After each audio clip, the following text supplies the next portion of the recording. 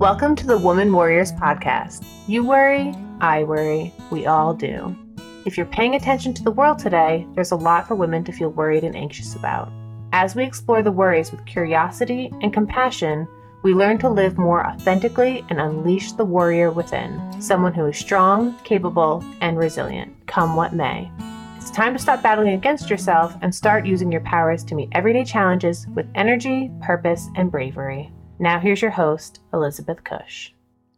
Hi, and welcome back to the Woman Warriors Podcast. I'm your host, Elizabeth Cush, and I am excited to share with you our most popular episode of 2020 this week.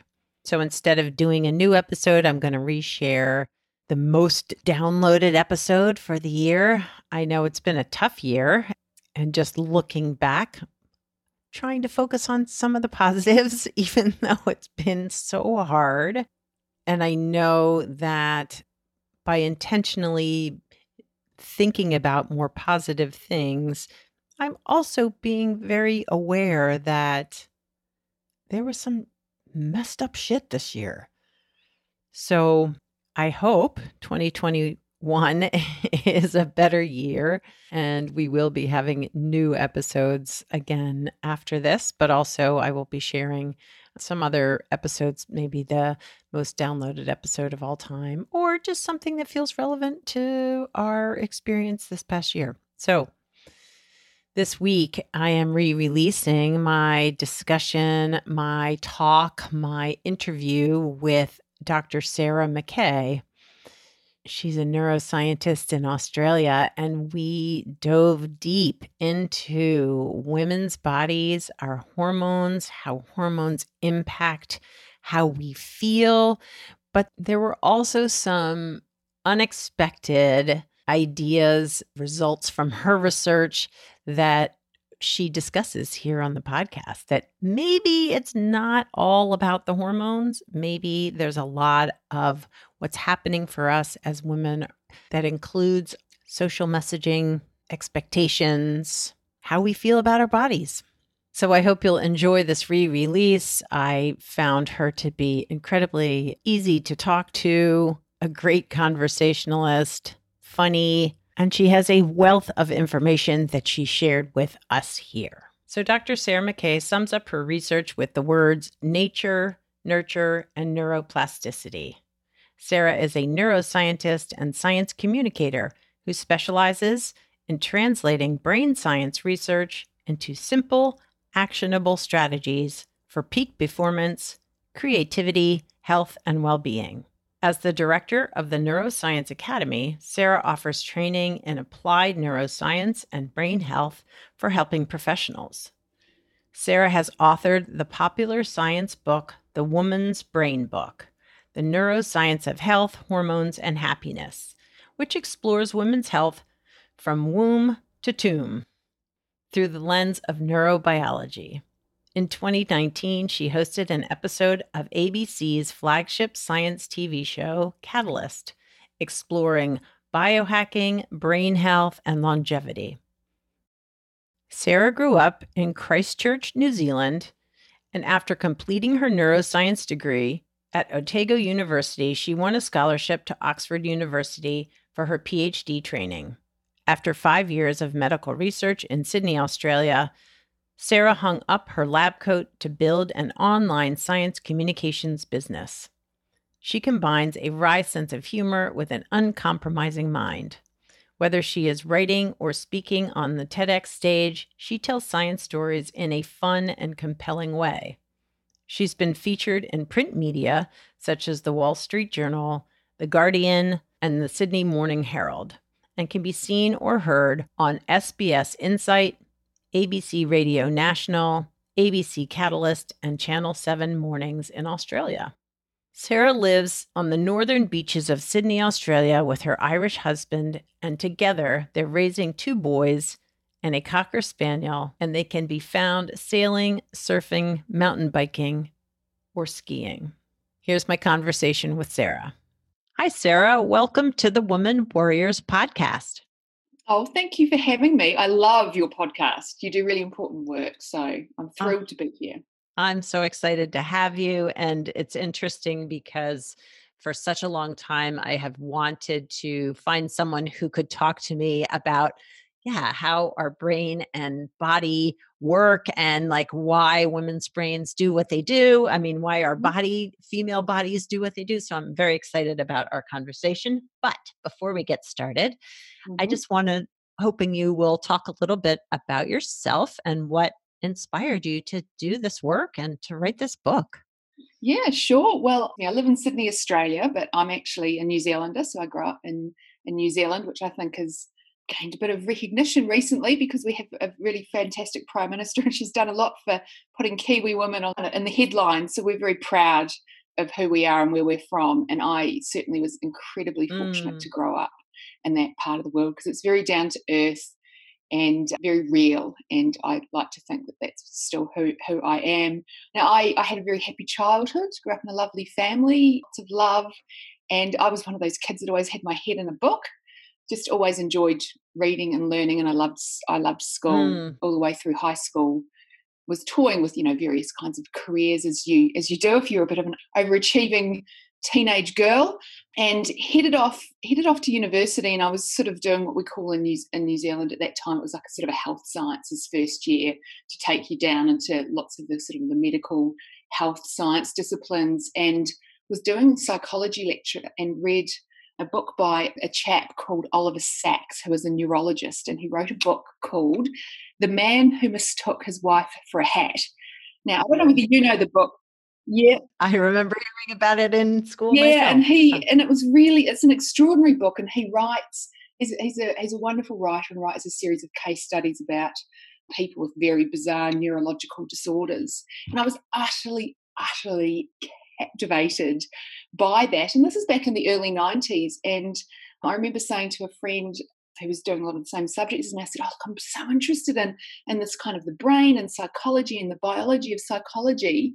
And he said, well, there's this brand new degree discipline at another university down 4 hours away from where I lived called neuroscience. And I was like, well, that sounds really interesting. So I went down to that uni and checked it out, and it really pulled together the neuroscience component from pharmacology and physiology and anatomy and psychology and psychiatry. And I was like, this is my thing. So I transferred to that university and was one of the first cohort to go through and gain a degree in neuroscience from that university. Loved every second of it. And it's really sort of been the path that I have never, ever deviated from since. It's such an incredibly broad, deep and rich subject. There's no way that you can ever know everything there is to know. So especially for someone like me where I have just such a deep love of learning, it's a perfect discipline to be in. I was incredibly fortunate then to head off. I went off travelling around with my friends around Europe with a backpack, as you did back in the early 90s, with $100 in my back pocket type of thing.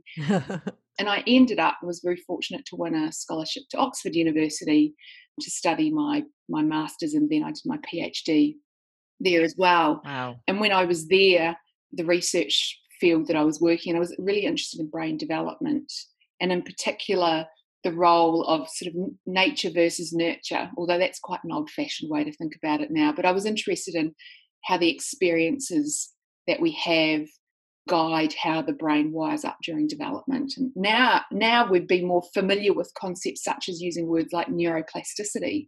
But even back at the turn of the century, they weren't necessarily phrases that we used.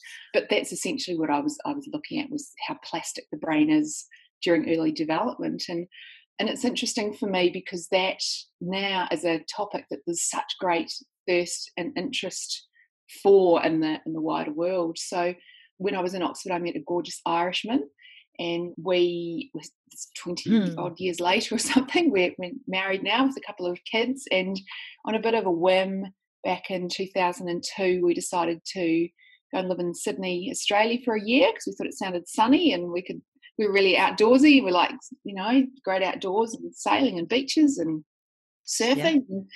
And that was sort of, we told his Irish mother that we were going for a year, that was in 2002, and we're still here. and very obviously, where are we now?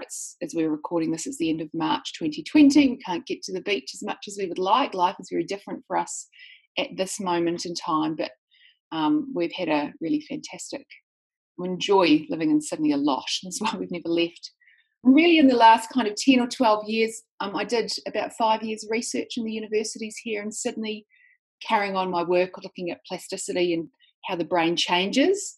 And then I set up my own business about 12 years ago because I saw a real gap between what we were doing and the work that we were doing in the research lab and what people wanted to use and apply in their lives.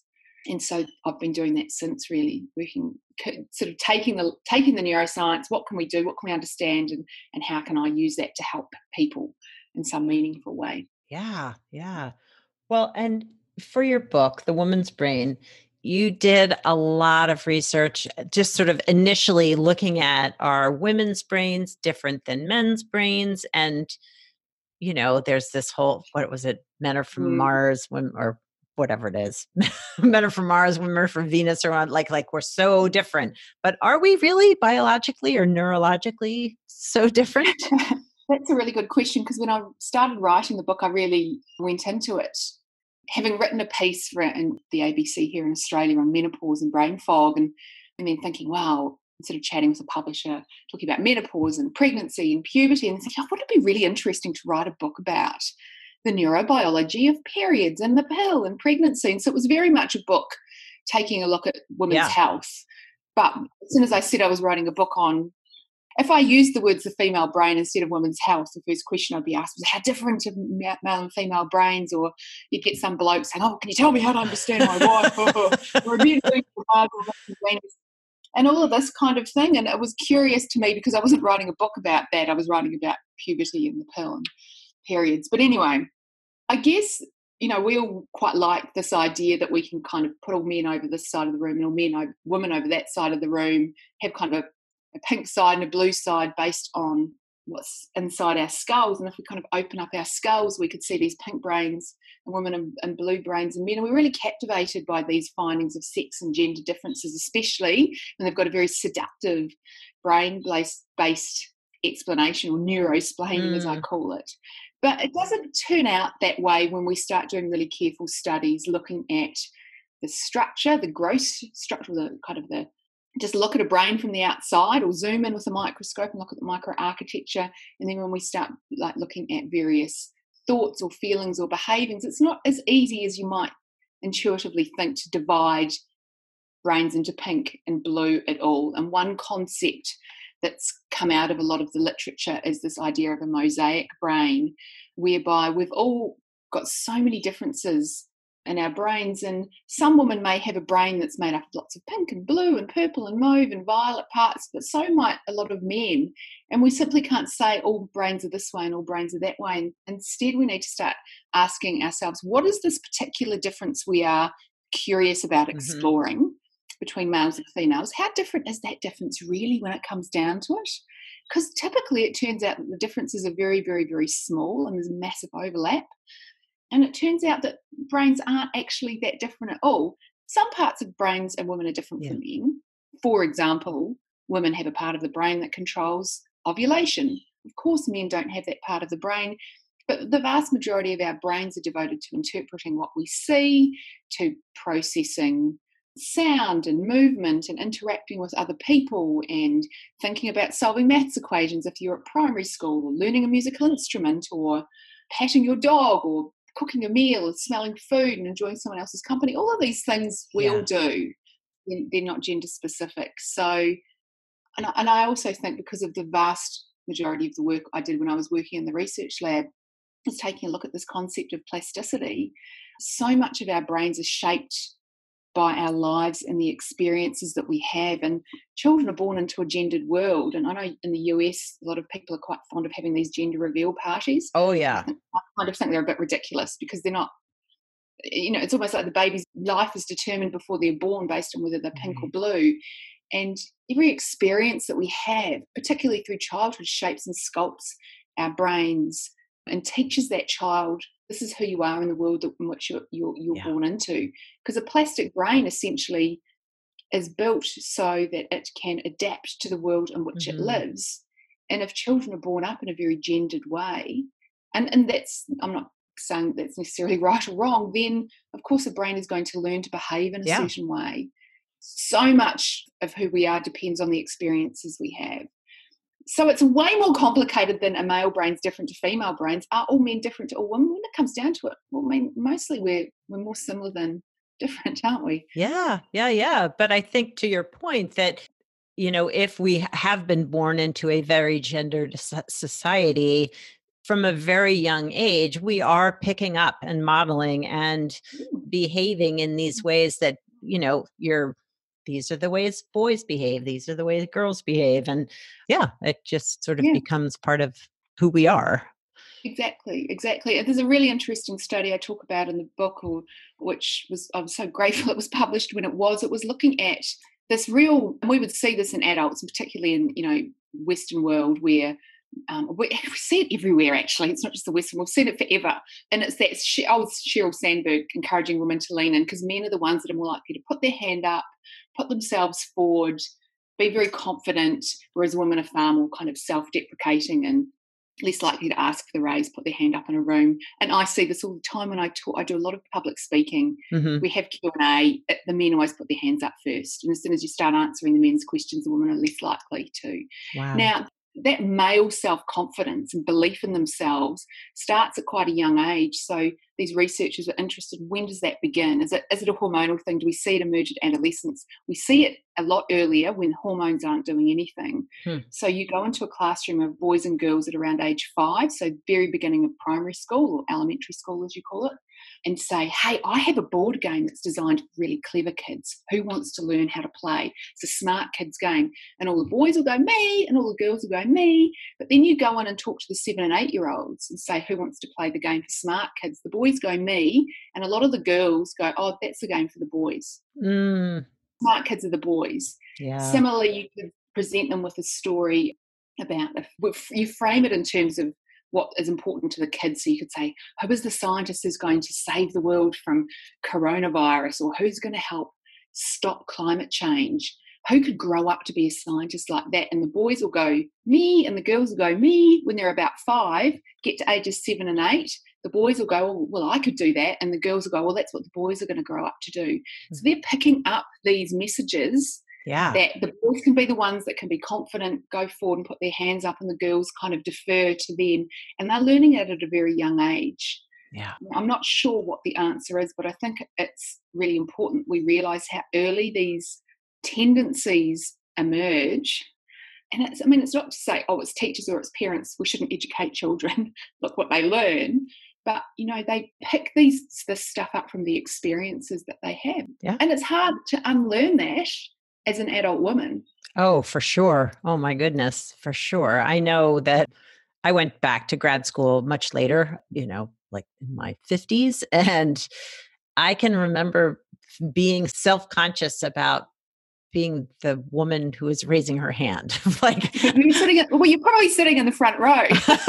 Probably. That's what you do when you're an adult student. You go back to uni, you sit in the front row, and you're enthusiastic. Exactly. So I had all the questions, and then I began to get very self-conscious. I'm like, okay, the men probably don't feel as self-conscious because they haven't learned that what is important is to be polite and demure, and right. And that's not an innate thing, because we see it emerging in those early childhood years. So I think it's useful for us to understand that, because in that we go, well, I learned that behaviour. Yes. I can learn new behaviour, and isn't that powerful to know that you can change?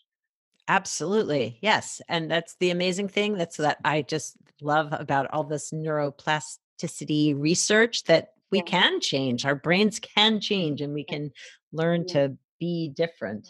But I also found in your book so interesting the research you did around our cycles. And I know so many women that I see in therapy and in my life, friends, even I experience, like, it feels as if our cycles control our mental health sometimes.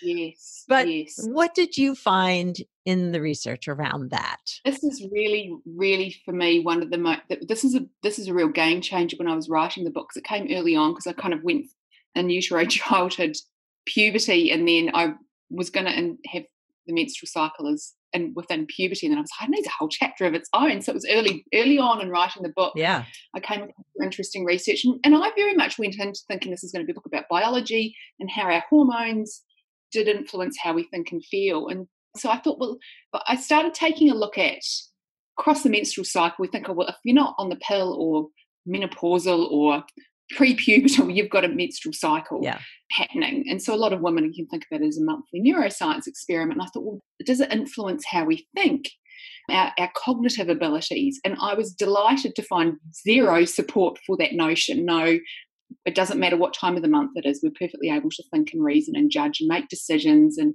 plan and be strategic, which I'm so fortunate growing up in the part of the world I did, and that we've always had a lot of women in positions of power and in politics. And I was like, well, of course we can. I knew that. Right. But taught me that. Also nice to have it validated by research. Validated by neuroscience. Yes. But women who have jobs know that, yes. Right? We're perfectly capable humans. Yes. And then I thought, well, what about emotions? They're different. Because a lot of us grow up with this story, well, yes, we're on this roller coaster of hormones that we can't really get off, and they control our emotional life. Mm-hmm.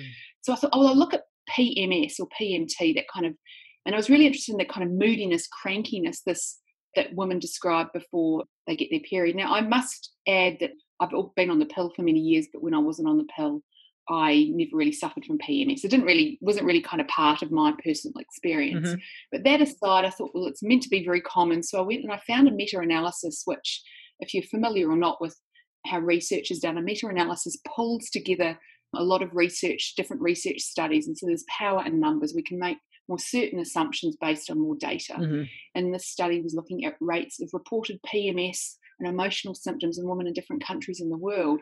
It's fascinating. So if you went to France and Switzerland, about 10 or 15% of women said, yes, I suffer from PMS. Jump over the border from France into Spain, still in Europe, about 50% of Spanish women say they suffer from PMS.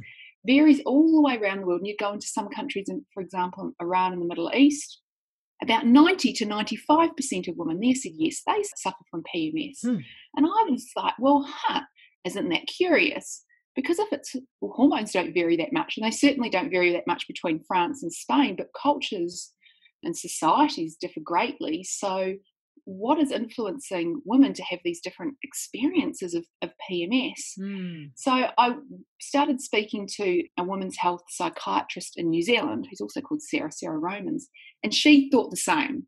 She said, I get it. She's obviously seeing a particular subset of women who have serious mental health issues. They're coming to a psychiatrist. But she said they were all coming to me and defaulting to their reproductive capacity. I am a woman. I'm ruled by my hormones. And she said, I just didn't think that was the case for them all.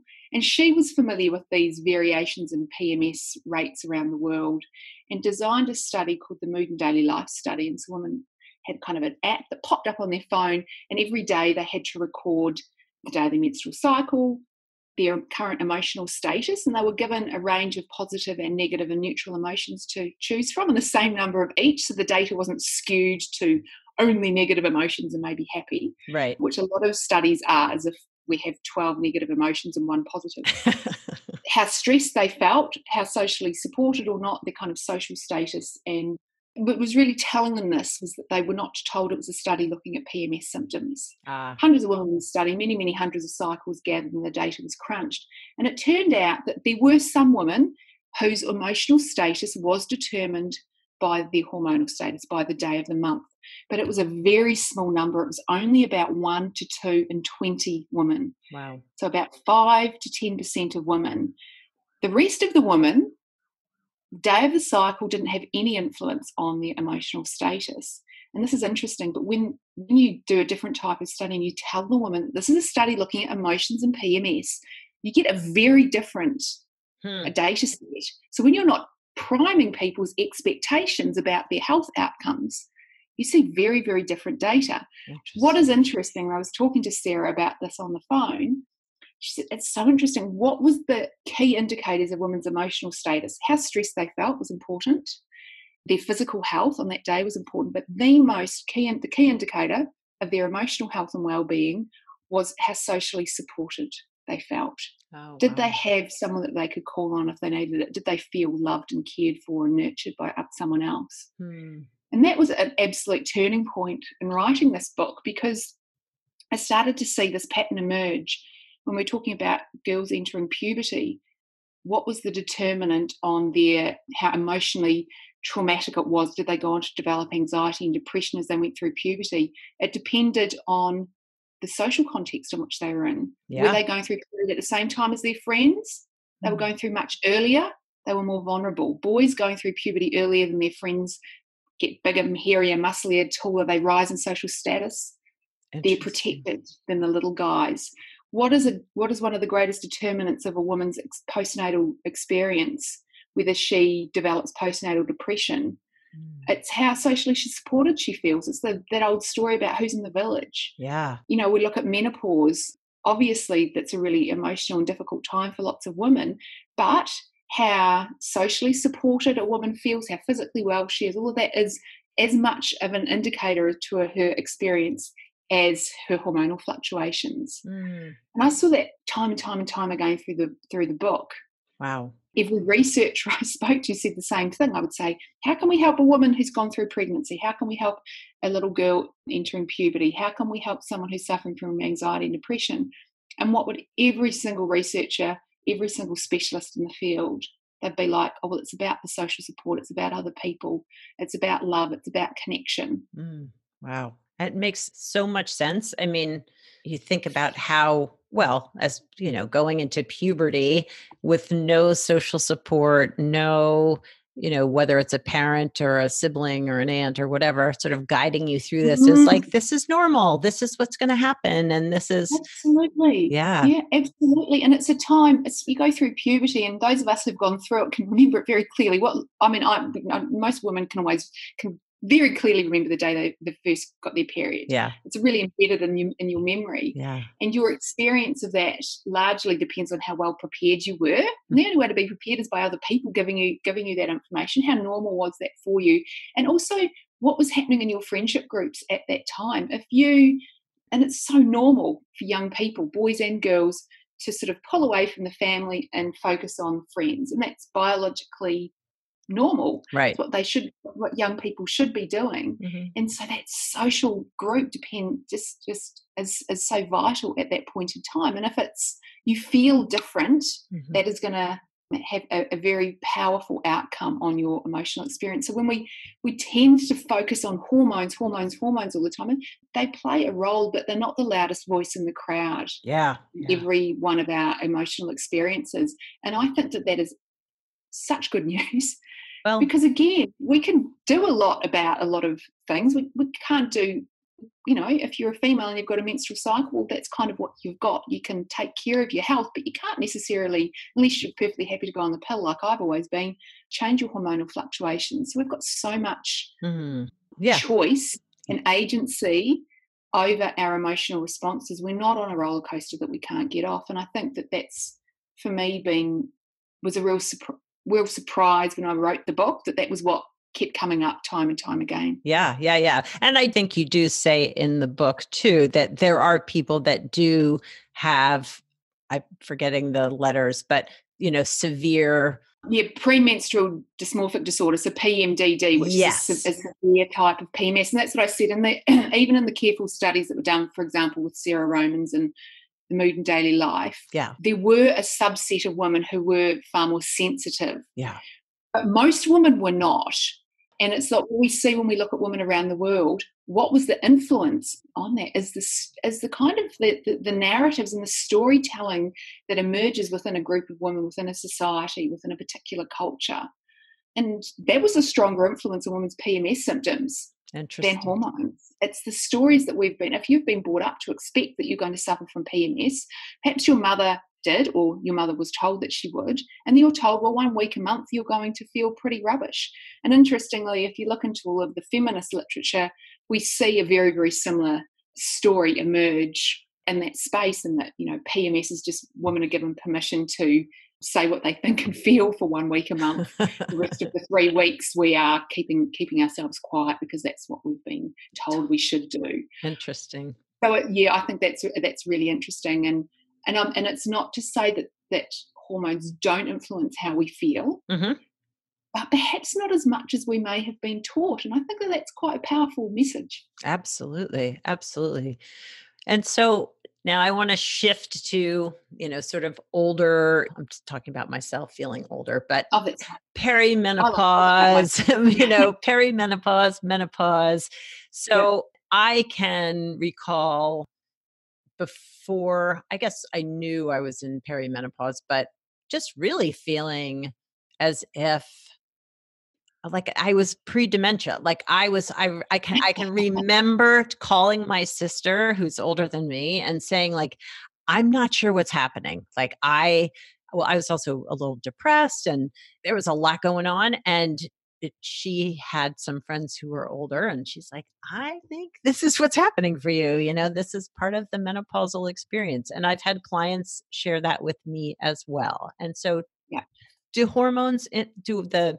our changing hormonal fluctuations impact our cognitive stuff or how we're feeling in the world during? Well, that's really interesting because that was what was kind of the spark for writing this book. Was I wrote an article on menopause, perimenopause and brain fog, and that many women do experience they become fuzzy and forgetful and moody and think, oh, that's the first signs of Alzheimer's and dementia, and get very, very fearful about that. Yeah. It's a very, very common experience. And I have a friend who I studied with in Oxford who is an Alzheimer's disease researcher. And the same thing happened to her. She became so concerned that she was experiencing Alzheimer's symptoms. And she's an expert in the field. She went to her GP and the GP said, I think it might be perimenopause. And what turns out what is happening in perimenopause is we have these huge surges and kind of a real bumpy ride of hormones where it's almost like our ovaries are trying to get those last bit of the conversation going with the brain. And we know estrogen, there are estrogen receptors in our brain. Our ovaries produce estrogen, usually TikToks along quite regularly most of our lives, and then we get to perimenopause and it does fluctuate wildly. And it turns out it's that fluctuation that has an effect. Now, again, I was like, well, does the fluctuation have a direct effect on some of the symptoms women experience? And there's a real chicken and egg scenario in here because by far and away the most common symptom that women experience in the perimenopause, and of course this is the years leading up to your final period. It could be 4, 5, 6, 8 years, and I'm 45, so I'm right in the middle of it. The most common symptom is hot flashes, getting all hot and sweaty, or night sweats. Oh yeah. And in particular, when we experience night sweats or hot flashes at night, it disrupts our sleep. It wakes us up completely, or it brings us out of deep sleep. And it may be that it is the sleep disruption that is causing a lot of the other issues. When you're not getting a good full night's sleep, you feel far less control over your emotions. Maybe that leads to women at our age, in our late 40s, we've got teenage kids, we've got aging parents. Right now, we've got this global pandemic. Yeah. We're often at the peak of our careers. We've got a lot going on. And if you're not getting good sleep, because perhaps you're having hot flashes at night, perhaps that's what's causing a lot of problems. So it's a real chicken and egg scenario. We don't really understand what's causing what, like kind of where in the line these things are happening. But we know the hot flash is definitely directly attributable to the fluctuating hormones, because if you treat women with HRT, or myself, I went back on the oral contraceptive pill because I was having hot flashes at night, not during the day. But like last winter, I was boiling hot and I was sweating, and I'd kick the covers off and fall back asleep, and then I'd wake up and I was freezing cold. The winter, the covers on, and this went on for a few months, and I was like, I can't be perimenopausal. But I went and saw my OBGYN, and she was like, well, I think you are. She said, how about you go back on the oral contraceptive pill, because you're still getting your periods every month. Right. And I was like, okay, fine. And what that does, and lots of women don't feel comfortable with this, but I certainly did it, kind of flatlines that fluctuation of hormones. It gives you lots of estrogen. And within a month, I was back to sleeping. I've always been the world's best sleeper, sleeping all night again, not waking up sweating. Yeah. My skin was amazing. And my hairdresser said to me the other day, she said, there's something about your hair that's changed in the last year. It's much thicker because I've always had quite fine hair. She said, your hair is much thicker. Huh. So that's probably the effects of estrogen and the pill for me. Yeah. So, I'm not saying this is not my prescription. I'm not a doctor. I'm just talking about my personal experience here. But it gave me a bit of control back. Lots of women feel very fearful about taking hormone replacements, whether it be the pill if you're perimenopausal or HRT, perhaps a bit further down the track, because there's a great deal of fear around that. But certainly we know if your symptoms are hot flashes, we understand a little bit about the neurobiology of that too. So there's a region in your brain called the hypothalamus, which controls lots of things, body temperature being one. And when estrogen levels start declining, it's like a thermostat. It gets a bit narrower. So the top temperature goes down, the bottom temperature goes up, and you only need a much smaller shift in body temperature to suddenly feel like you're incredibly hot. If we introduce estrogen back into the system, if you're still perimenopausal, there are no health risks, so long as you don't have a history of breast cancer and whatnot. And that's something every woman has to manage with their own healthcare provider. But if you introduce estrogen back, HRT or perhaps the oral contraceptive pill, the thermostat kind of goes back to its original setting and you don't get as hot again. Wow. So we understand the neurobiology of that quite well now. Yeah. Yeah. That's pretty amazing how easily things can sort of get disrupted through hormones and changing, and just to change our internal body temperature is just pretty crazy. Oh, for sure. But I mean, I think certainly for me, I felt very well educated on this subject. And there's a lot of fear around HRT that came from the studies that were done kind of back at the turn of the century, 2002, 2003, the women's health studies came out. Oh, I remember. It was everyone kind of went off HRT globally because a lot of large studies have been done looking at women taking HRT, and it looked like a lot of diseases, increased cancers and heart disease, etc. And so the studies were stopped and people became very, very fearful about HRT almost overnight. And it's really interesting now, those studies have been looked at in a great deal of more detail. And a lot of women were entering these studies. About half of the women in the studies were put on HRT when they were in their 50s, 60s and even 70s. So 10, 20, even 30 years after they had gone through menopause. And it was those subset of women who had estrogen reintroduced back into their system, sometimes decades after they'd weaned off it.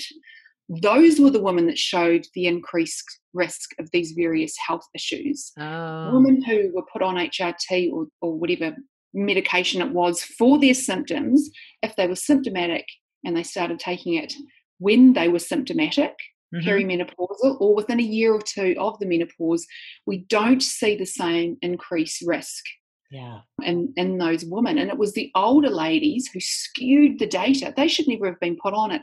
And that has since been validated quite well in a lot of animal studies. You can go in and validate a lot of this. We can look at, menopausal animals in the lab, menopausal mice. And we see when you reintroduce estrogen into a system, that's when it causes the damage. So there was a lot of fear back then, rightly so at that point, because we didn't understand the data well enough. And now we've looked back on that.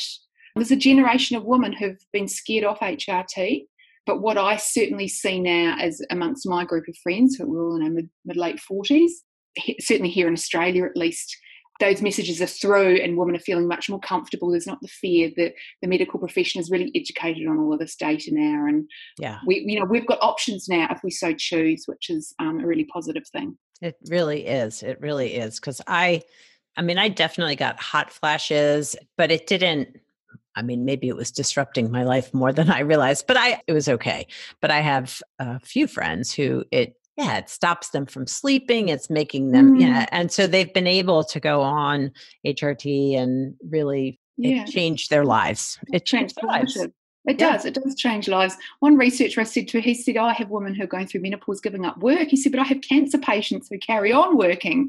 And it's nice to have some options. So you're like, right now, there's enough disruption going on. So I think whatever we can manage, we should manage. Absolutely. Absolutely.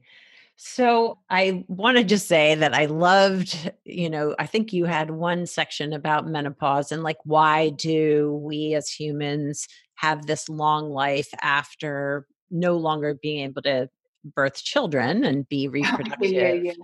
And you talk about the orca whales, and I know, that's a beautiful idea, isn't it? it is. It is. We talk a little bit about that and what Yeah, you well, shared. it's this lovely notion that I came across. It's like in almost every mammal in the animal kingdom, we like to look to the animal kingdom to see, because we are part of the animal kingdom too. Yeah. And as I often say, the animal kingdom doesn't read books on what to expect when they're expecting. And as it turns out, that's a pretty powerful indicator of, but why we looked at all of the rest of the animal kingdom, but apart from humans and a couple of species of whale, once you go through menopause, you die pretty much straight away. So you end up, your reproductive years are kind of over, and then that's it for you because you're kind of dispensable. Right. But what is it about humans and orca whales? And I think it's also pilot whales, actually. Oh, yeah. Why do we kind of carry on living? And there's this lovely notion been studied in these whale populations that it's this kind of like this grandmother theory or this wise matriarch theory that having a woman with wisdom that she's gathered up over years of life experience who's no longer fertile, so her time is not taken up with raising children, Yeah. but she has wisdom to impart to the community in which she lives, then that promotes survival within that community of the young people coming through. In the whale populations, we would see that with the wise menopausal matriarch whale, she's the one that knows where to find food when times are tough. And the pods that have those wise postmenopausal matriarchs are healthier and survive for longer, and there's more survival of the young. They're able to find food. So it's whether or not we can. It's just kind of coincidence, but there is this but I like that. that we postmenopausal women, we have knowledge and experience that we've built up over many years, and when we're no longer raising our children, we can move on to a really new role in society. And gosh, there's a need for warmth and wisdom and empathy and kindness and leadership. Yes. Right now, men can do that, but they don't seem to be doing that great a job, a lot of them. But there's this, there's all these wonderful women out there I know. Mm-hmm. And I often think about, if people know Jacinda Ardern, the New Zealand Prime Minister, gosh, she's just epitomises warmth and kindness and clean, clear, warm, nurturing leadership. Yeah. And I know so many women like her, but we just don't have that confidence to put up our hands and lead. Yeah. And there's, we're all missing out. I know. By women not having the confidence to do what someone like Jacinda does, when we've got that ability. We just need to step up a bit. Well, and the hard part here, especially in my country, the United States, like the women that do rise to the top tend to be the women who have learned to sort of do politics or leadership in a very male way, because that's how they got, they are confident, and then they're then shamed and, they're the bitch, they're the whatever. Yeah. It's a terrible thing. Yeah. But people also seem to weirdly then have such great reverence for someone like the Queen. Right. Like Crown is one of like the top shows to watch on Netflix, and people just think, and they're perfectly happy to look to someone like the Queen with reverence and respect. Yeah. And so there are ways that women can lead, I think. I believe for sure. Absolutely. We just don't, sometimes we just don't seem to think that they can. But I think also we need to just, there's lots of ways that we can do that. That's not in politics. It's not just becoming president or prime minister. Right. There's lots of ways that we can all do that within our own communities. And that's kind of where you've got to start, I think. I think so too. So if you wanted the listeners of the podcast to take away something, what would be from your book? What would that, if there's a nugget? Look, definitely this idea, like if I had to give a prescription, it would be a social prescription. And it didn't matter whether it's, a newborn baby, what does it need more than anything? A little kid starting school, young people, girl getting her period for the first time, or going through those teenage years, new mums, just women in midlife who are kind of confused. older women, people in aged care, what does everyone need? And it's that social prescription. And that is one of and we have very clear data that is one of the most powerful determinants of health, well-being, emotional stability, happiness, what makes life matter. And when you look back across your life course, what are the things that mean the most? And gosh, isn't the world learning that now? What matters more than anything is the people. Yeah. People we're being told we should socially isolate. We're just being asked to physically distance, not to become lonely and not to turn away from each other. And what is everyone struggling with more than anything is being told you can't be with other people. Yeah. And I think that is to remember that. And especially right now, there's so much focus on these words, social isolation, and we need to think, well, it's more about physical distancing. And we're quite fortunate that this has happened in a way in the internet era where we can stay connected. Oh, yeah. And I grew up in New Zealand. My husband grew up in Ireland. Neither of our families live in the country we live in. So for years, we have facilitated grandchildren relationships via Skype and FaceTime and email. I talk to my mum on FaceTime most days. So I don't feel disconnected from her because I've fostered that connection using a different way. And I think it's about feeling that you are connected with people that is important. We have to, I think, right now remember that. Yeah. We're physically distant, but stay emotionally, socially connected. Yeah. So, Sarah, how do people find you if they want to know more about you and your work? Yeah, sure. Well, I'm on social media. I have my moments of being active on social media and other times that I take care of myself and duck away. Yep. But I play around a bit on Instagram. So on Instagram, I'm Sarah Marie Mackay. I'm sure hopefully you'll provide the link. I will provide all the links. 2 E's. I have a website which is actually going through a bit of a revamp at the moment, but at the moment people can find it at yourbrainhealth.com.au.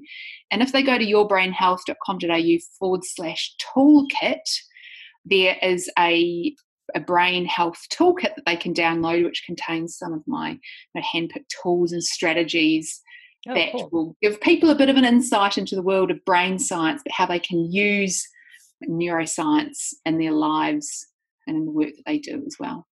Cool. Well, I will definitely provide all those links in the show notes, and I hope people will check them out. Yeah, I hope so too. And I hope just everyone stays connected, even though, my boys are quite fond of saying we're all in this together, but separately. There you go. Yes. And we've got to get back to basics. Yeah. Sleep. I agree. Sleep's a superpower. It passes the time. Sleep, try and get some exercise in and just keep loving those around us. Absolutely. Well, thank you. Thank you so much for being a guest today. I really appreciate you taking the time all the way across the world from me, and it was really great to connect. Yeah, you too. Thank you so much. It's been a pleasure chatting. I hope you enjoyed that conversation with Sarah Mackay. All of the resources, her book, her website, everything we talked about, all the links to potential resources are in the show notes. So you can find them at womanwarriors.com. It will be the latest episode. I also wanted to share that next month we are going to be hosted by a new sponsor, Upfinch Journaling. And I'm pretty excited to have a sponsor, for one, which means they are going to pay for some advertising. So you will be hearing some advertisements by me for their product, but I'm also excited to be partnering with them for the month of January. So you can find out more next month on how you can get a subscription to Upfinch.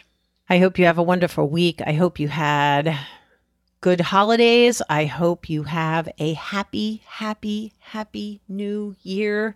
Here's hoping that 2021 will be different, will be better, will be less traumatizing for all of us. Take care of yourselves. Treat yourself with kindness and love. Take care of your bodies this week.